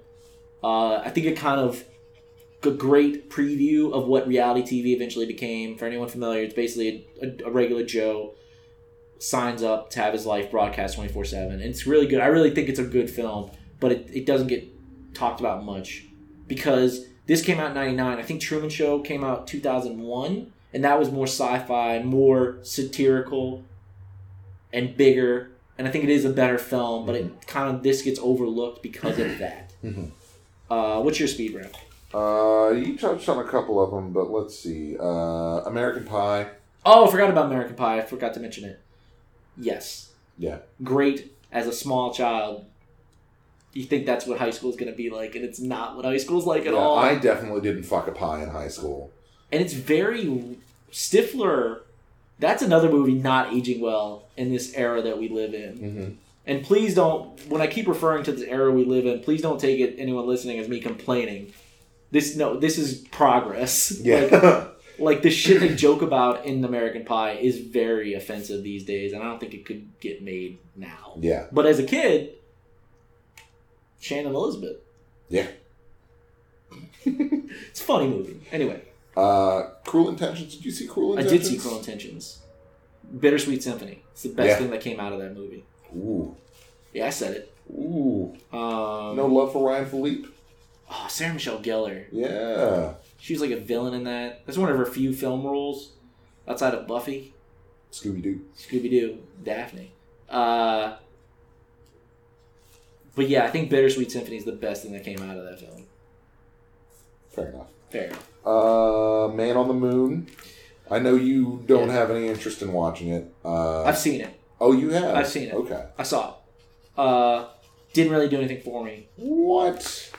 I saw it as a kid. I saw it as young. I saw it. Obviously, I didn't see it in '99, but I was a huge Jim Carrey fan in the '90s. But I would watch his films, and I watched that later on, and I was like, this is just weird to me. It didn't do anything for me. I thought it was good. It's probably very good. I've only probably watched it twice in my life, like probably 15 to 16 years ago. So it was good. It's it's a good biopic. Danny DeVito was good, and I remember that. Mm-hmm. It was just so bizarre. Like, he was too bizarre for me. Well, I mean, Andy Kaufman was a weird fucking guy. He's fucking crazy. Yeah. I need to watch the documentary on him and Andy and Me. Mm-hmm. Do you remember that? You saw that? Yeah. But I was like, I don't want to know about Jim Carrey, like, slowly losing his insanity playing this role. Yeah. Anyway. What else you got? What else did I have marked on here? I remember watching Bicentennial Man, but I don't remember anything about it. The thing I remember most about... I do like Bicentennial Man, because I love Robin Williams. R.I.P. Robin Williams forever. Yeah. But the thing I remember about Bicentennial Man, I think it was the first time I ever heard U-G-L-Y. You ain't got no alibi. You ugly. It was a good film. I liked it. I don't think it's aging particularly well, because he looks kind of goofy in that, like, giant latex suit and all that stuff. It's not... But it was a very interesting concept. That's a film they could remake. But I'm like... I think it was an Asimov. Isaac Asimov story, right? Was it? I think so. Maybe. I know that they used the 3 laws of robotics in that film. Oh, it's mentioned. Then it probably has something to do with it then. But it's fine. I liked it. Probably in the more capable hands, and if you took it more seriously, you could probably tell a greater story, because it's all about, like, he wants to be human. Yeah. And he eventually wants to die. He really... Fuck it, right? And then he fucking marries, like, a girl he raised when she was a child. And then she dies, but her granddaughter, who looks just like her, They fall in love. How sweet. How romantic. And then the only other movie that I had on this list was Baby Geniuses. What? Oh, I mentioned Baby Geniuses as well. What the fuck were people thinking? Dog, people were still on something from the 80s. I guess so. I just was like... They found the lewds. That's basically like... I think I wrote it... I marked it because I want to talk about it. It's like... I had the exact same thought. Like, how the fuck did that get made? Like, who walked into a studio and was like, baby, wait for it, geniuses. I got it. I got it. Let's make an ensemble spy movie. Yeah. I think... But it's baby. And they made a sequel! Oh, that's awful. And John Voight is in one of those films. And Kathleen Turner is, I think, in both of those films. Baby fucking geniuses. So we had the list of 100, and there's several we didn't talk about. Yes. How many of the films did you see? Did you count them? Somewhere around 30 of them, I think. I counted, and I was like, oh, I've seen most of these films. I used to watch films all the time. I was a regular at Blockbuster. I would watch all these. I did 59. It was like, 80, 90, 59. The other column, I was like, oh, fuck, I've never watched it. Oh, yeah. Anyway, so that's going to do it for 99. But I'm also, if you're with us this far, I hope you stick around for us this far because we did a lot of rambling. But this is a very serious topic for me. I did some research into this. I wanted to talk about the 1994 Oscars Best Picture. Because I think in doing research, because I told Ben, I literally went back to 1990, which... The Oscars in 1990 were for the films in 1989, so the last 30 years. I think it is the single toughest decision in this category ever. In that 30 years, I'm sorry. And I did notice some things that stuck out to me that I still think the Oscars are fucked for doing. And let me just go through them real quick. 92, Denzel versus Pacino. Pacino wins it for Scent of the Woman, beats him for Malcolm X. I love Pacino in Scent of a Woman. That's wrong. Malcolm X was a better film than Scent of a Woman. Next up was 98, the infamous... Still gets me mad. Shakespeare in Love beats Saving Private Ryan, which... the greatest war film ever lost to fucking Shakespeare in Love. A middle-of-the-pack rom-com. About Shakespeare. That was so historically inaccurate and such a... Okay. Next up was the 2008 Dark Knight. Not only didn't win Best Picture of the Year, when it should have probably won Best Picture of the Year, wasn't even nominated. That was such a big deal. Literally the next year, they expanded it from 5 to 10 films. Mm-hmm. And the next one was Denzel Washington again. In 2016, Casey Affleck beat him for Manchester by the Sea over him in Fences. And I've seen both films. Listen, Casey Affleck, you were good in Manchester by the Sea. But there's no fucking way you were better than Fences. Like, I saw Fences. Fences was amazing. I'd never seen the play. But I was shocked once I saw both pictures. I was like, this is not even close. It would have been like if La La Land beat Moonlight. Mm-hmm. Although Manchester by the Sea was probably a better performance than La La Land was a movie. But it would have been that egregious. I couldn't believe it. I was like, once I saw both, I was like, and I might have been biased because I love Denzel. So I might have gone into the debate thinking, let me find all the ways Denzel's role was better. But I honestly believe Denzel Washington was better in Fences than Casey Affleck. Casey Affleck was in Manchester by the Sea. Mm-hmm. He's just depressing in that film. And Denzel gives you so... Trust me, watch the film one day and you'll agree with me. All right, but again, I go back to the ninth. It was the 67th Oscars. It was for the films of 1994. And we've talked about this before, but I want to go deep dive into it. Okay. For the next 20 minutes or so. 15 minutes. So the 67th Oscars Best Picture. I'll read the list and we can talk about them. Because it's a murderer's row. I think I told you any one of these films could have, on their own, in a different year, won Best Picture. So let's go through them.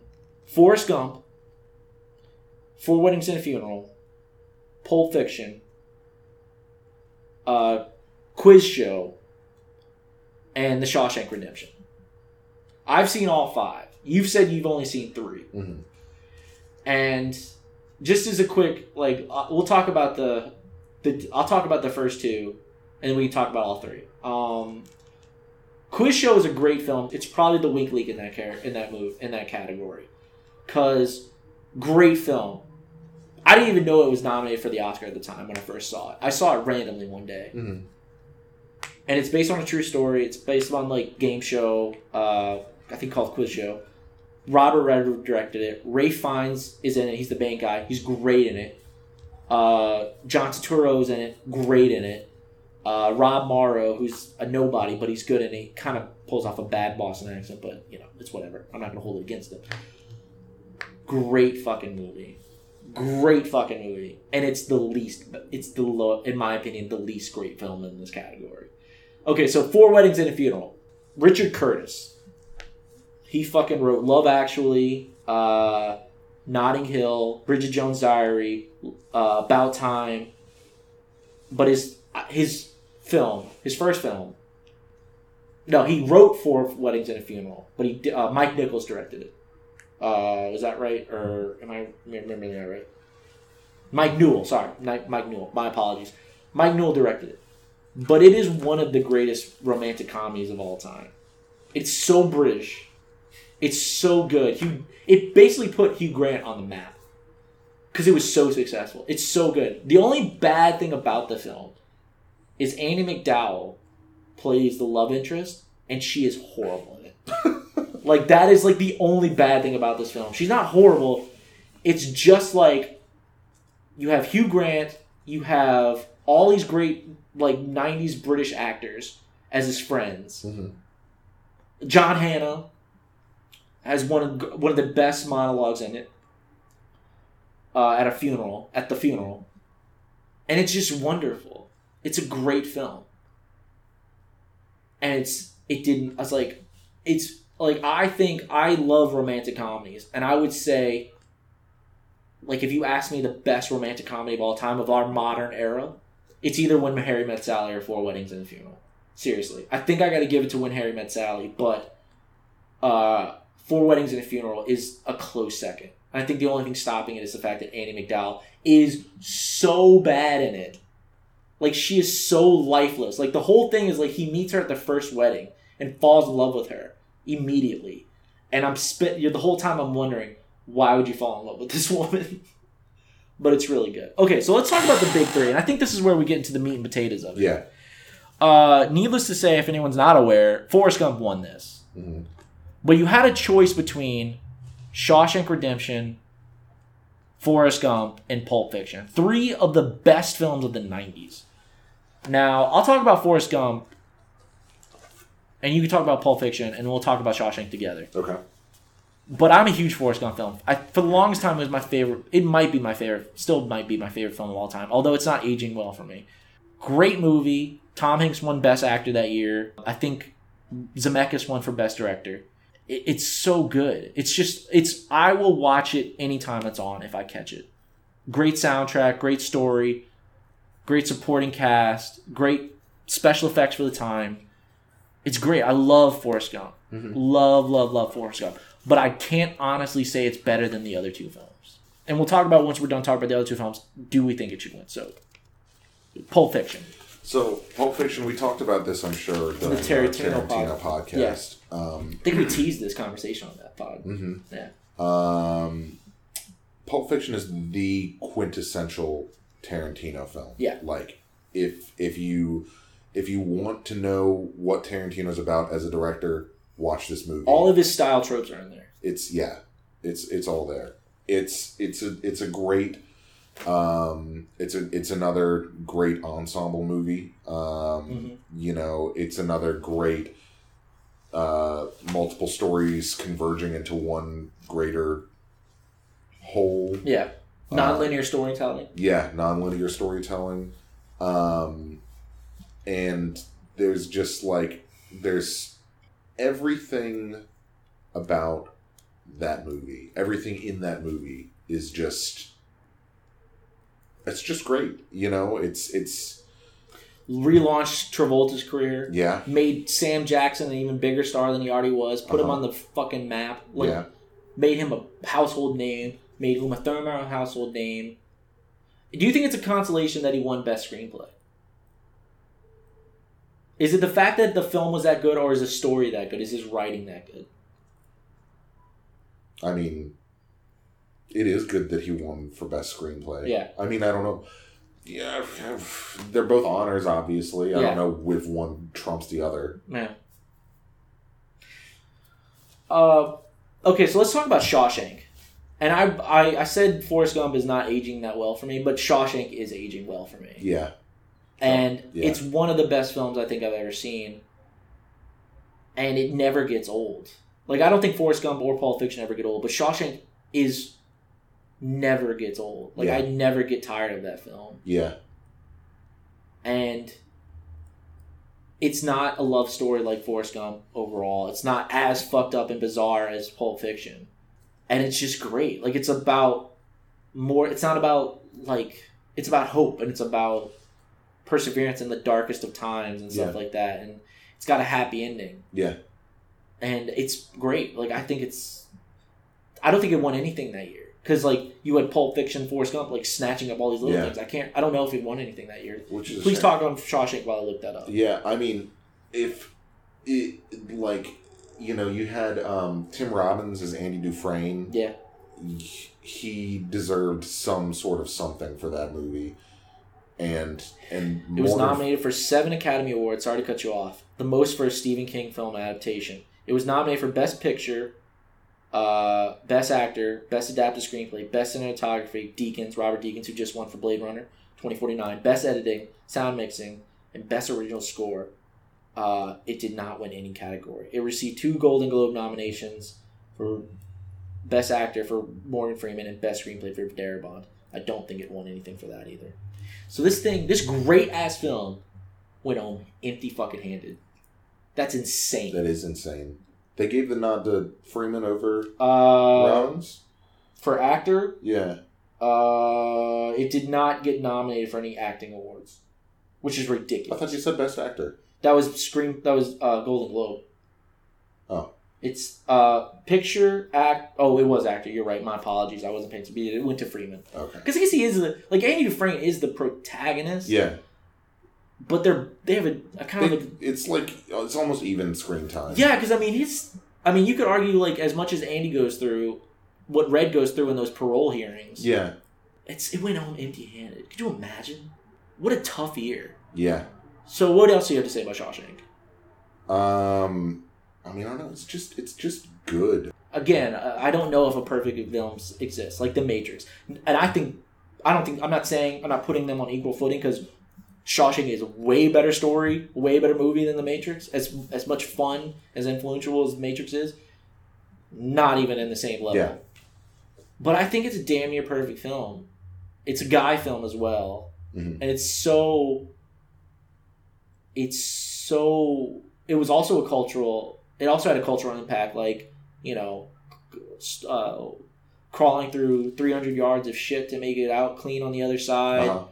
Either get busy living or get busy dying. Yeah, it also launched the really launched the narration, like Morgan Freeman being the narrator for everything. Yeah. It's so good. Like, it's so depressing at times, but it's also uplifting at the same time. There's so many great monologues in that movie too, and I guess that kind of goes along with the narration thing. But like Morgan Freeman's monologue at the parole hearing when he gets his parole. Yeah. Stop wasting my time. Mm-hmm. And the villain, the warden, and the head security guy by Clancy Brown. Yeah. Great villains. I still think about that whenever I hear someone described as obtuse.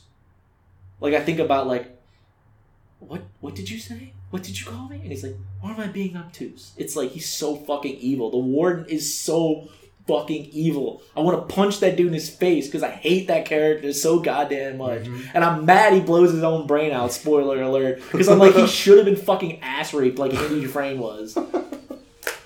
Oh yeah, fucking, was that James Caan? No, it was James Caan's stunt double. I think. Like, The dude's been in other films, but he was like, he looks a lot like James Caan. But the Sisters, I think they were called the Sisters, and he's like, I don't think would it help if I told him I'm not a homosexual? And then Morgan Freeman's like, it's not about sex. It's not about being gay for them. You have to be human first to qualify. But it's so, and then the Tommy thing, and then Tewatenejo, it's so good. I know this. I'm betraying my beloved Forrest Gump, but I think Shawshank should have walked away with it. Best Picture overall. So what do you think? What would you take out of all of it? If the Academy was like, we can't decide. Ben, pick one. You're the vote. One vote. What would you go with? Ooh. Keep in mind, fucking Forrest Gump won, I think, Best Director. Like, all these other awards. You know, Pulp Fiction won Screenplay. I mean, yeah. And you didn't see the other two, obviously. But I think you would enjoy both of them if you saw them. I mean, yeah. I mean, for Shawshank going away with nothing is a crime. That is an egregious foul. I think I got to give it to Shawshank as well. Because, like, I love Forrest Gump. I really do. Like, I really love that film. Again, as weird as this sounds, Spider-Man, the 2002, May 3rd, 2002 film, Spider-Man, Sam Raimi, and Forrest Gump are like my favorite films of all time. Like, I'll watch them anytime. It doesn't matter. But as much as I love Forrest Gump, I'm like, I think that Shawshank is a better story.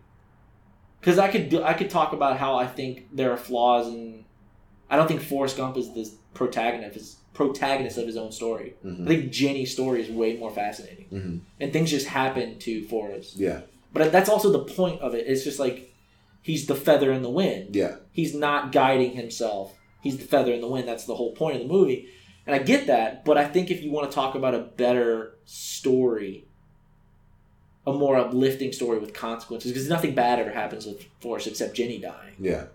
But then he has a kid now, so he has something to fill that void. And I feel like Red and literally Andy Dufresne crawl through 300 yards of shit to make it clean on the other side. And like Red, there's a happy ending there. Yeah. And they win. Yeah. So I think I got to give it to Shawshank over them all. And it's tough because then you're Pulp Fiction, Four Weddings and a Funeral, and fucking Quiz Show. All great films, like legit great films. That's so like I randomly think about this throughout my life. That's such a hard call. Like even I swear I'll watch all four of these other films again later on, and I'll start to convince myself that Shawshank shouldn't win it. Mm-hmm. It's so tough. It is. I don't know what to say. Anyone listening, if you want to get in touch and say what you feel, please feel free to write us. Because I'm very curious to see if anyone responds. I hope we get strongly worded letters. I know. So what do you think out of all of them? Would you say Shawshank's aging the best for you? Yeah, definitely. Yeah. Definitely. I mean, having not seen the other two, I can't judge, but from the three that I have seen, it definitely is. Because you don't have to deal with Quentin Tarantino's obsession with saying the N-word. Yeah, and his eccentricities. I'll say that very politically. Mm-hmm. And Forrest, it's nothing wrong with that film, but it might be overrated. Mm-hmm. It might just be such such a feel good story that like, you know, people are endeared to it. But like Shawshank is not a feel good story until the ending. When Andy escapes, and then Red escapes. Because, there's so much stuff that happens in that movie. There's so much bad shit that happens to these characters. Yeah, that kid that tries to get his GED. Yeah, Tommy, and then gets killed. Yeah. And Brooks. Yeah. It's such a sad movie. It is. And it's all about, like, even in the darkest of corners and darkest of, situations, you gotta keep hope alive. And that's all geology is. The study of time and pressure, and the fact that Andy escapes, and he's just done, and he fucking gets revenge on the Ward without, him getting ass raped, which is a crime. I was like, man, they should have fucking ass raped that dude. But, okay, wrapping that up, I think we both agree Shawshank probably should have won it. Mm-hmm. In hindsight, 25 years later. Yeah. Well, okay, back to the 99 conversation, the 1990 film. We'll put a bow tie on this as well. What do you think is the best film in 1999? The best film or my favorite film? Okay, we'll separate it. We'll make that distinction. Best film versus your favorite film. My favorite film of 1999 is... Ooh. Just say it, Phantom Menace. Honestly, my favorite film, the one that I can rewatch anytime, all the time, is probably Austin Powers. Really? Yeah. Okay, so I'm just going to say mine is both The Matrix. Like, I think that it's the best film. I think I'm going to give it to The Matrix for best film. But I also think it's, like, as much as I love Austin Powers, Toy Story 2, all those films I just spent like 2 hours blowing, South Park, all these films we talked about, I still think The Matrix is the best film that year. And it doesn't have the issues that American Beauty has. It doesn't have... It's not as disappointing as Phantom Menace was. I honestly think it is the best film of 1999, and it's my favorite film from 1999. Because, like, Amy, your daughter, is going to be turning 3 this year? I think when she's old enough, she could watch that film in probably the next 10 years or however long, 7 or however long you want to wait for her to watch it. For y'all to let her watch it. I think, like, kids her age are going to pick this up and be like, this is fucking amazing. It's not aging poorly. It's getting better. Yeah. I think it's hands down The Matrix. Like, 1999, as far as film, was the year of The Matrix. That's another film I don't think got any Best Picture or anything because it's The Matrix. Yeah.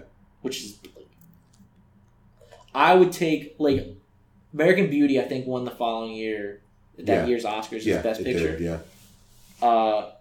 I would watch The Matrix 20 times in a row before I'd watch American Beauty.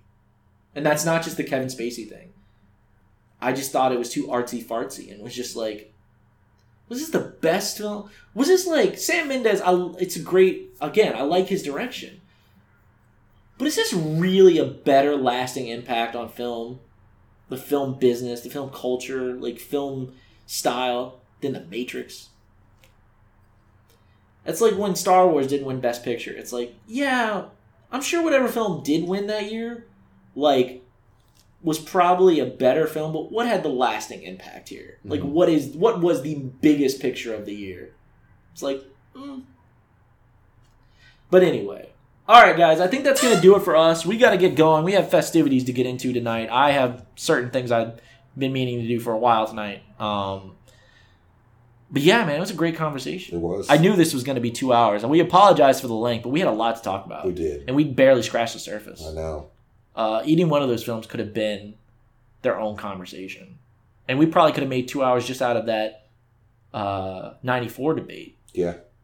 That's such a tough... Like, I know we just talked about it, and I know we just kind of skimmed it, and we touched on it, but I still think, like, you could make an argument for each one of those films. Yeah, definitely. Yeah. Even Quiz Show and Four Weddings, like, they're so good in their own merit. But that's going to do it for us tonight, guys. Thank you for listening. Thank you for all that birthday wishes for everyone that was texting me and calling me while we were recording this. I feel like such an asshole, but I had to go. I'm in the middle of something. But yeah, that's going to do it for us. Ben, thank you for visiting. Yeah, this should absolutely. go out Wednesday the 23rd. So yeah, I hope everyone enjoys. And thank you for listening. Like and subscribe, share with your friends. Again, write to us. We're both on Facebook. I'm John S. Flores. He's Ben A. Casson. I'm on Twitter.